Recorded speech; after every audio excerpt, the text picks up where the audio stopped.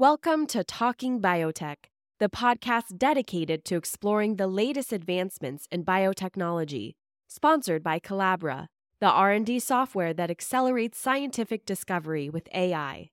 Each week, we'll dive into the latest innovations and discoveries with industry leaders and pioneers. Now, here's your host, Dr. Kevin Folta.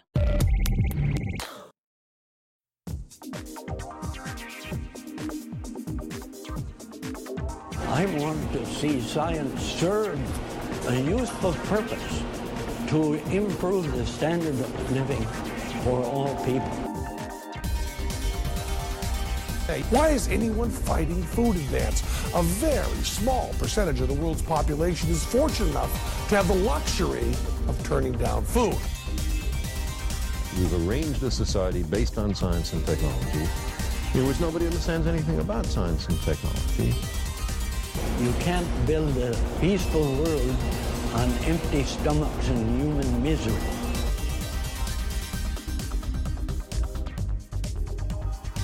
Thank you for listening to the Talking Biotech podcast. It's the weekly biotechnology podcast that's not just about biotechnology, providing information to help you change hearts and minds, moving innovations to application with communication. Welcome to the Talking Biotech podcast, the weekly podcast where we discuss contemporary issues in science and technology with a focus on biotechnology and new innovations that can help people and the planet. I'm Paul Vincelli, sitting in for Dr. Kevin Folta. Hey, Kevin, thanks again for the opportunity here. And today we're going to be talking about resistance genes to infectious diseases in plants and actually networks of resistance genes in plants. So this is a kind of a concept I really wasn't aware of until I read the paper that we're going to focus on today. But we have with us today Chihang Wu and Lida Derevnina, both postdoctoral scientists in the laboratory of Dr. Sofian Kamoun at the Sainsbury Laboratory in Norwich, United Kingdom. And so Chihang and Lida, welcome, and it's great to have you join us today. Thank you. Thank you. Yeah, it's a pleasure. And so, one of the things that's nice about doing Talking Biotech podcasts is I get to choose the topic. And so when I saw your paper, I said, oh yeah, this is something I want to learn more about. So, that's kind of the reason that I asked you guys is I thought, what a wonderful topic, and I sure would like to know more about it. So let's start by saying that plant diseases, for those of our listeners who are not familiar with plant diseases, can cause losses of commonly 10 to 15% across regions of the globe in total crop production. So these are really serious issues, and you all, I guess we can properly describe you as plant pathologists who study resistance genes. Is that a fair description? Would you call yourselves plant pathologists? Yes, I would call myself a plant pathologist because I did a bachelor degree and master degree in plant pathology in plant pathology department. So I would consider myself as a plant pathologist. Absolutely, good. And Lida, what about you? Is that your sort of disciplinary home, or is it just one of your disciplinary homes? So I actually did my undergraduate and PhD in plant pathology and plant breeding. So I would definitely consider myself a plant pathologist as well. Wonderful, great. Yeah, I must say that resistance genes and host-parasite biochemical interactions are really interesting topics, I think, to someone like me, an applied plant pathologist, and not easy to necessarily understand. So you both have an interest in a background in plant diseases. Tell our listeners a little bit about your sort of history as a scientist and as a plant pathologist. So I did my bachelor degree in Taiwan in plant pathology and the microbiology department. And I started to get into this plant disease and kind of intrigued by those protocols we have in the university that the professor showed us a lot of plant disease, and we need to do those microscope, looking at those microorganisms, and then I decided to do a master in plant pathology. Mm-hmm. So I stayed in the same department and did my master degree studying oomycete. And then I moved to another place called Academia Sinica, which is a research institute, not focusing. It focuses on plant biology, but my topic is also about plant pathology. So I studied plant virus when I was in Academia Sinica. Plant viruses. Plant viruses. Mm-hmm. And I came here to join Sofian's group to keep working on plant disease. Mm-hmm. Yeah, actually, I did want to comment on the Sofian lab or the Commune lab. It's a very well-known research laboratory, of course, and also I looked at the website, and there's some wonderful pictures of you all enjoying very delicious-looking food. So you chose well. Yeah. So Chi-Hung, you actually got in plant pathology because of a teacher that used plant pathology examples. Yeah. Interesting. And Lita, what about you? How would you describe your history that leading up to becoming interested in this topic of host-parasite interactions? So I did my undergraduate degree in. I have a Bachelor of Science in Agriculture, and like every young person, I wanted to major in some sort of animal science, animal studies, because you kind of want to work with cute little animals. But my plant teachers, the professors that taught plant science, were actually extremely engaging, and so I discovered that I was actually far more interested in what was going on in those lectures than I was in the animal lectures. Yeah. And so in my honors year, in undergraduate, I did a project on rust-resistant genes. Fungi that cause rust diseases, yeah. That's right, in barley, in the plant barley. And that then took me on to, I stayed on there and I did a PhD also working on rust resistance in barley. Mm-hmm. And then I finished up there and decided that fieldwork, because I had a plant pathology, plant breeding PhD, was quite difficult. It was very hot in the Australian summer, and doing crosses in the field was very difficult. So I wanted to do something different, and I moved to the University of California, Davis in the USA to do a postdoc in comparative genomics. And then after that, I really wanted to study more about host microbe interactions, and that's what brought me to Sofian's lab. Yeah. Isn't that interesting? I remember. So you both were brought into the field of plant resistance genes through teachers, actually. Yes. Yeah.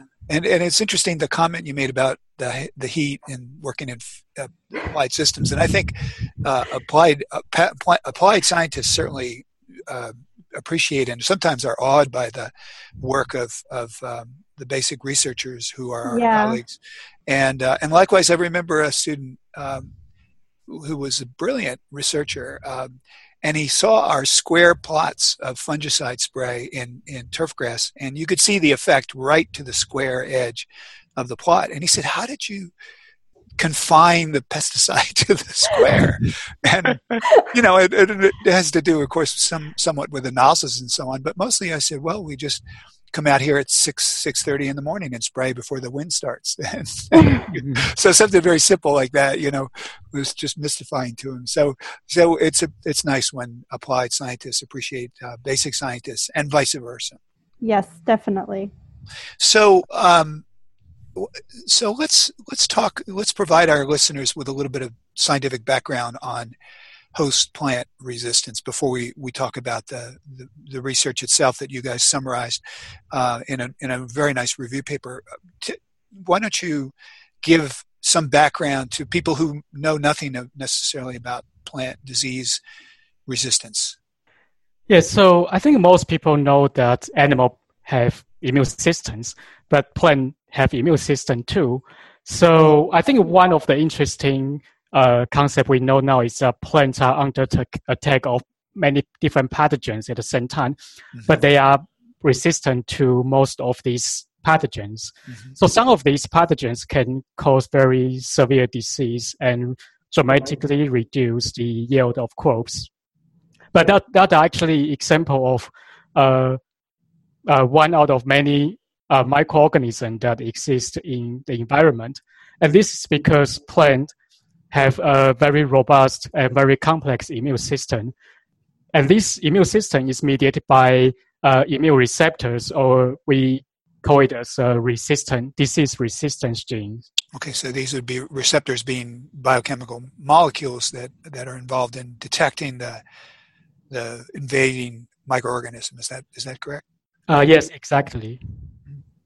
So resistance involves a receptor to trigger what in the plant? What happens? It would trigger a cell death response. So it would trigger some sort of dying tissue. So the plant then restricts the growth of the pathogen.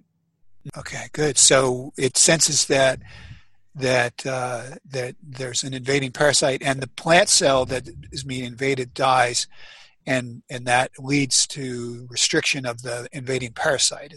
Have I summarized it properly? Yes. What was the topic of your paper? And maybe we with that background we can talk about what you guys reported on and how it differs from the sort of the common understanding that we've had about plant resistance up till now. Yeah, so I think the classical view of the plant disease resistance is what we call gene for gene theory, or gene for gene hypothesis. So it was discovered by a scientist called Flo.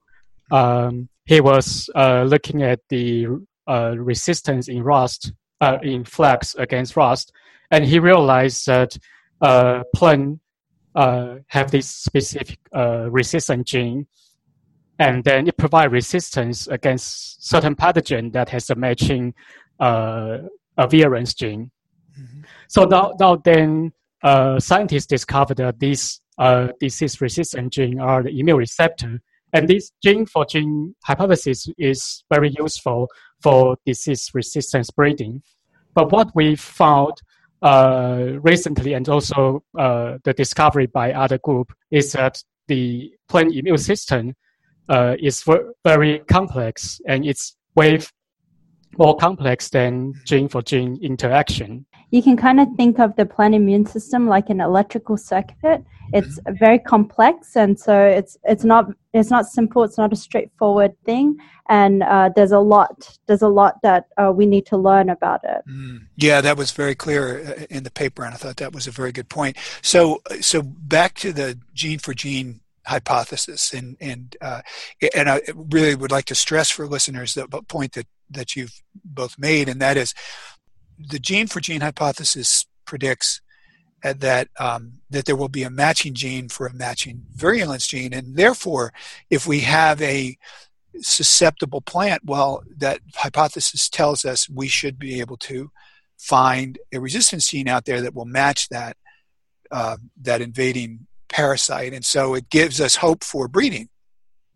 So it actually has served, and it also does the flip. That is to say, if we have a resistance gene that we've put into our crop, well, we should expect that sooner or later a matching avirulence gene will occur in the parasite population, and therefore we're going to lose the resistance trait that we have. So first of all, have I said that accurately?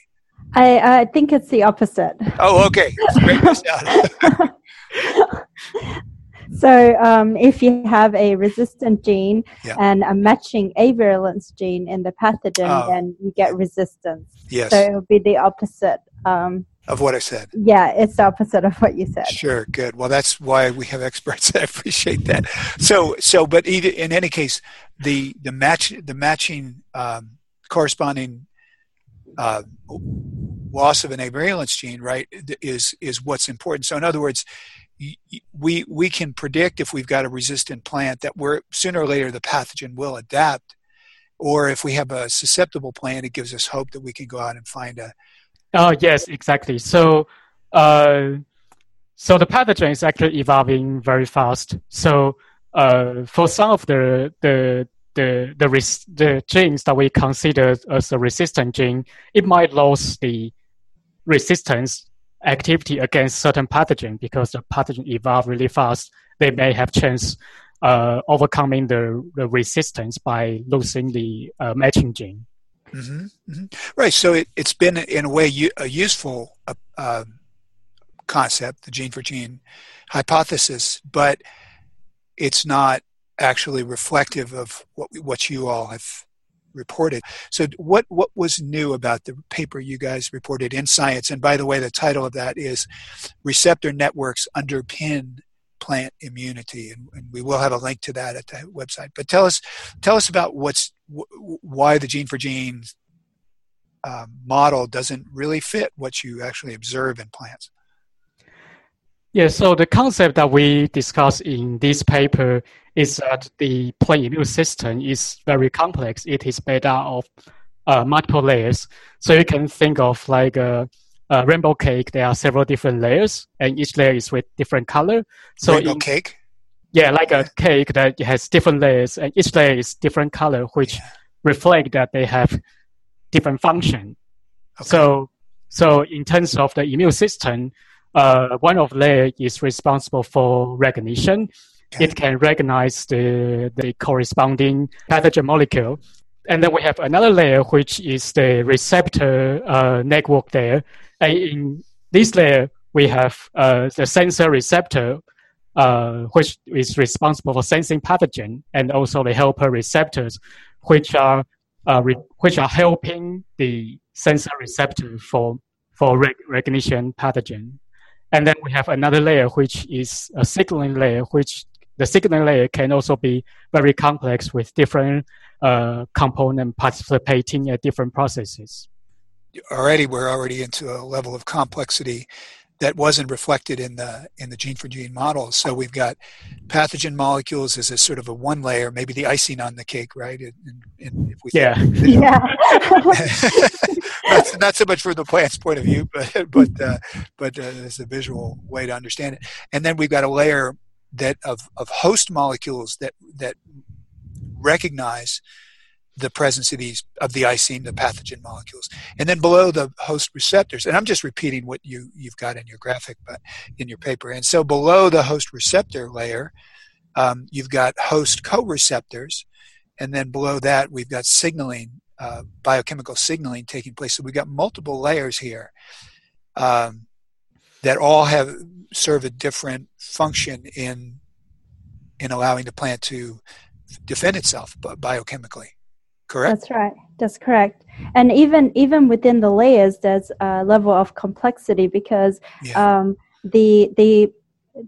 receptor that senses the pathogen, so the sensors, they can work with a single helper. So the helper, I guess, could work with a single sensor, or it could work with multiple sensors. So even within the layers, you have multiple levels of complexity. It's quite a complex reality is what you all describe in the paper. And so you've got these different layers, and you've got arrows in your figure, and some people will certainly get the paper and look at it. Some of our listeners certainly will. And you've got these different layers, and then within the layers, you've got different components that have arrows going to different other components in other layers. And so it's really quite a network of complexity is what you describe. That's right. Yeah.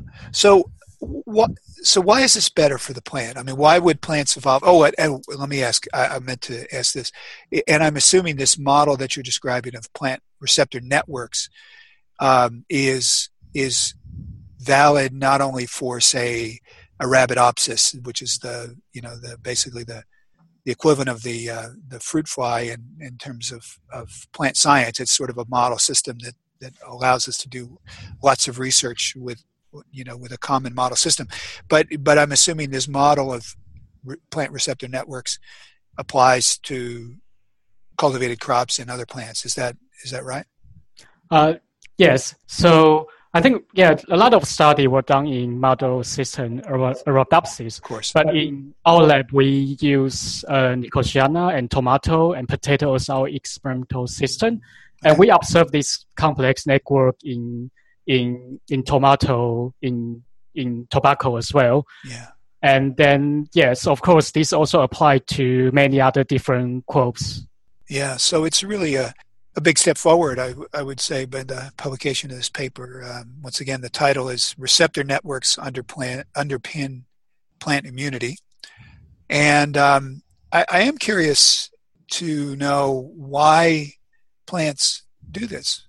Well, if you think about it, if you have a network, it really helps the plant maintain robustness of the immune system. So it's the immune system will be stronger, more stable. It will help the plant evade pathogen detection. And so if you can think about it in this way, we also had a video that came out with the perspective paper, and what you can think about is a plane. So a plane has two engines, and if one engine fails, possibly the pilot can still land the plane with one functional engine component.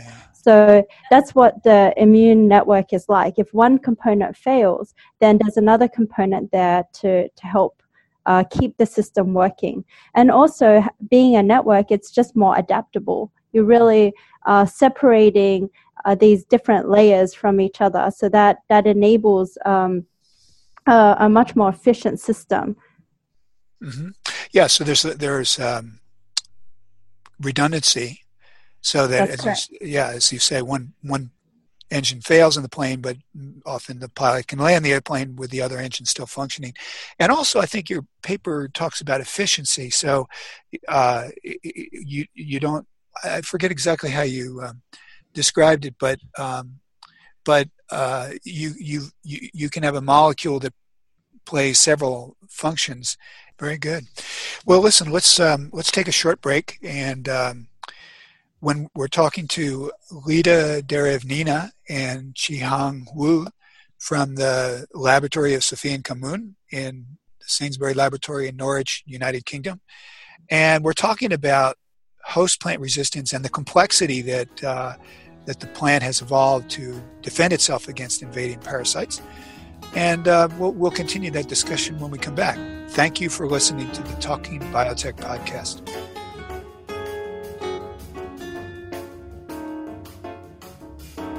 The goal of the Talking Biotech podcast is to provide information about modern food and farming technologies with the hope of increasing their safe use in areas that help farmers, the environment, and the food insecure. It helps plug a gap that existed between scientists and the general public. And I've urged other people to participate in this discussion, but what's in it for you? Well, back in July, I attended the American Society of Plant Biology conference in Montreal, and it was really great to meet so many people that really enjoy the podcast. And so to all of you students, postdocs, faculty, anybody else, here's an easy way to build your CV and develop your brand by simply participating in sharing the science. The Plant Cell is arguably the most prestigious plant science journal, but the papers are really dense and super important. We've begun an initiative called Plant Cell Extracts. Volunteer authors reinterpret the dense scientific reports in the form of short articles written for a lay audience, and we help edit. So think about writing for Plant Cell Extracts. Read the articles at medium.com/Plant Cell Extracts and share them with people that would like to learn more about how to understand the nuts and bolts of modern plant science. New technologies that can benefit people and a planet. And we're back on the Talking Biotech podcast with Dr. Lida Derevnina and Dr. Qihang Wu from the laboratory of Sophia Kamun in Norwich, United Kingdom. And we're talking about plant disease resistance and the networks of molecules that plants have evolved in order to defend themselves against these very hungry parasites that abound in nature. So thanks again for joining us today, you all. Thank you.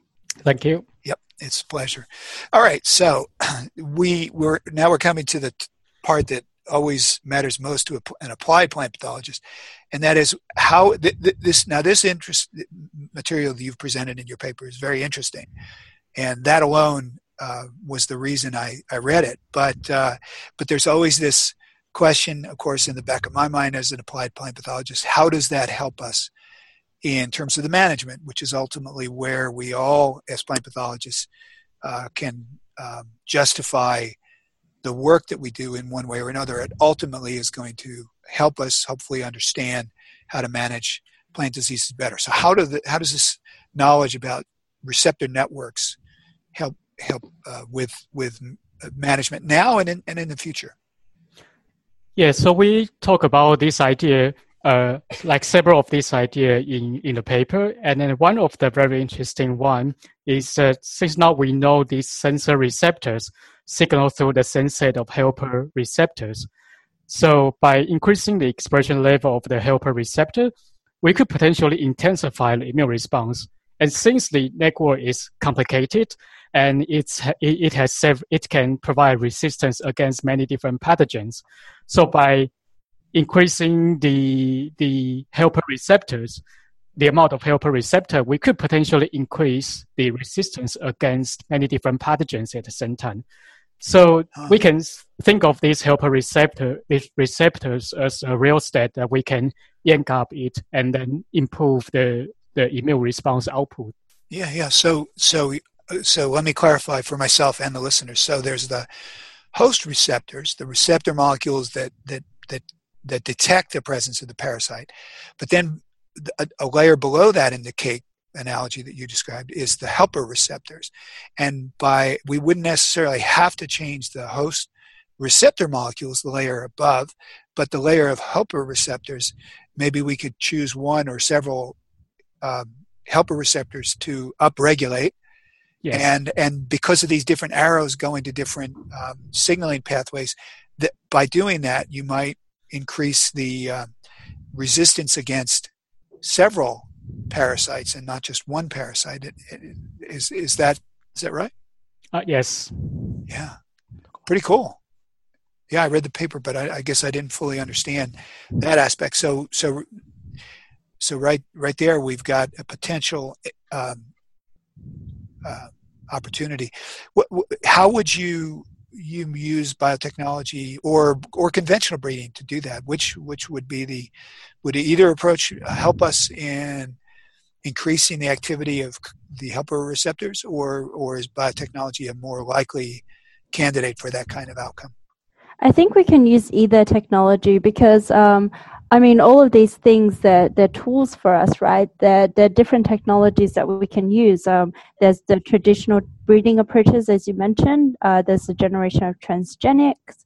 We can do genome editing. We can look through wild germplasm. We can do mutagenesis. These are all tools and technologies that we have at our disposal. And the best thing that we can do is try to use these different tools in ways that will help us develop crops that are more resistant. Ultimately, yeah, indeed, that's where we want to go. So one option is increasing the activity of co-receptors or helper receptors, knowing now that we do that they actually may contribute. Each of them may contribute to defense pathways of different sorts, not just one. What other outcomes are relevant to disease management now or in the future? So, as you mentioned earlier, pathogens cause huge losses to crop production. And one of the things we do know is that pathogens, they're very fickle, they're continuously changing, they're very adaptive, and they can overcome these plant defenses. And one of the cool things about our knowledge of the network is that we know that pathogens, based on our work, can target the network at these different levels. So if we can understand how these pathogens are targeting these different layers, we can better understand what's occurring and work towards generating crops that are resistant based on our understanding of not only the pathogen but also the host. So the model gives us a framework for understanding how parasites may try to interfere, how parasites do interfere. That's correct. With the resistance network interactions that are taking place. And so, yeah, having that framework helps us then identify and perhaps pursue novel solutions for disease resistance. That's correct. Yeah. Anything? I mean, those are very good points, and certainly enough to justify the value of the model to applied plant pathology. Well, the other thing that we know is that sometimes when you move resistant genes from one species to another, whether they're closely related or distantly related species, these genes don't function. And often, it's puzzling, like, why does this gene not function in this particular host? And one of the things that is a possibility is that the helper protein is actually missing. It wasn't. It's not present in the receiving host. So the receptors, that you've moved the receptor, but you haven't moved the other components. The co-receptor. The co-receptor that would be necessary for functioning of the receptor. That's correct. Yeah. Awesome. Yes. So potentially what you could do is if you understand that there's a network, move the sensor and the helper protein, so the receptor, co-receptor, together as one unit into the new host plant. Yeah. Wow, that's really good. Boy, this is really good. Oh, and you mentioned, Lita, that there is a video for the general public on the basics of this model, and I've seen it. It's very nice, and we will link to that at the website for the Talking Biotech podcast.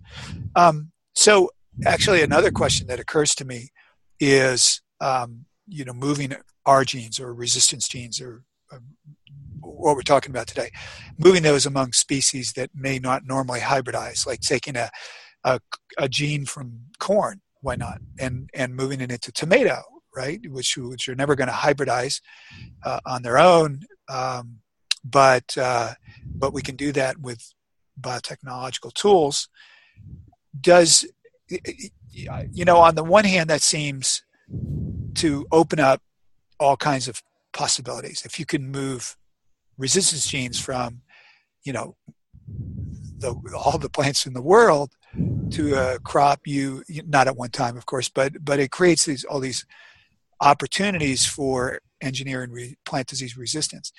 Maybe on the other hand, there's a downside. Is that even possible? Do you think? I mean, maybe I'm asking you to speculate, but does our knowledge of plant immunity networks open really many, many doors to genes, pools of genes for resistance that might not be available through conventional breeding?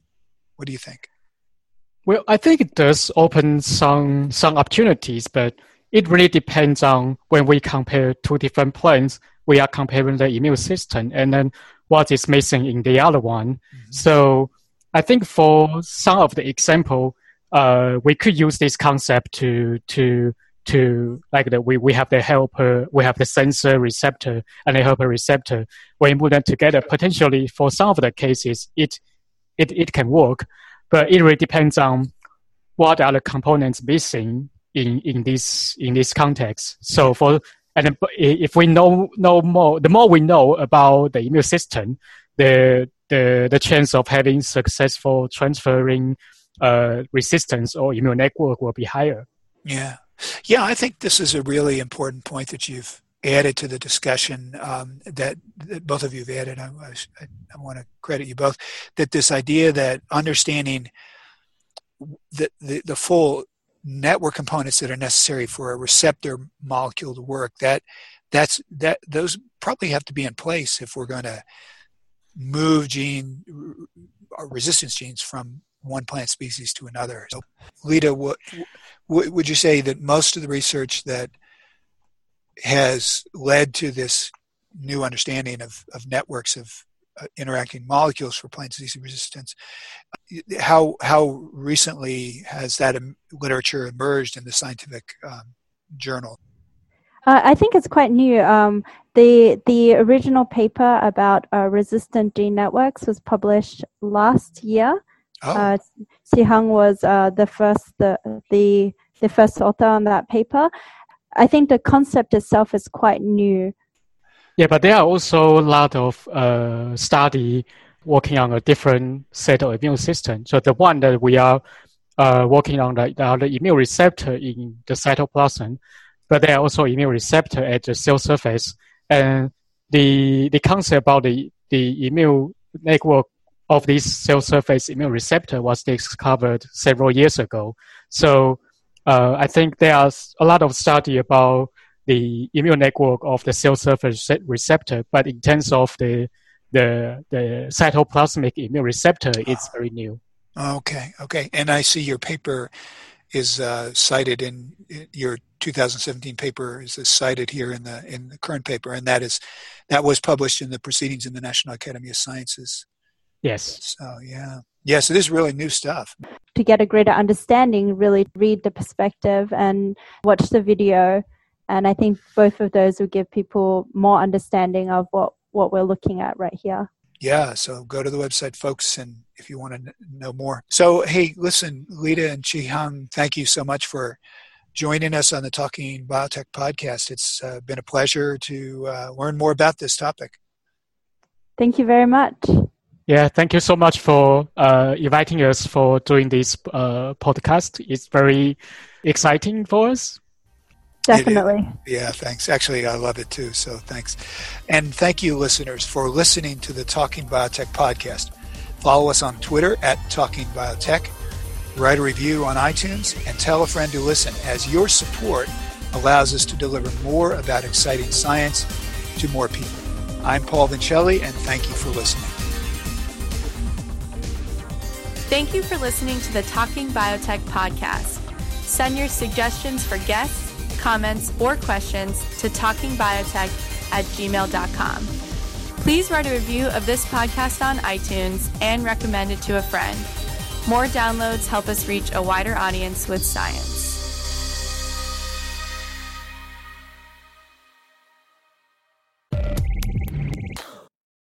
You've been listening to Talking Biotech, sponsored by Collabra, the platform that bridges the gap between siloed research tools. With Collabra's electronic lab notebook, scientists can work together in real time, sharing data and insights with ease. Revolutionize your research collaboration. Sign up for a demo today at collabra.app, COLABRA.app.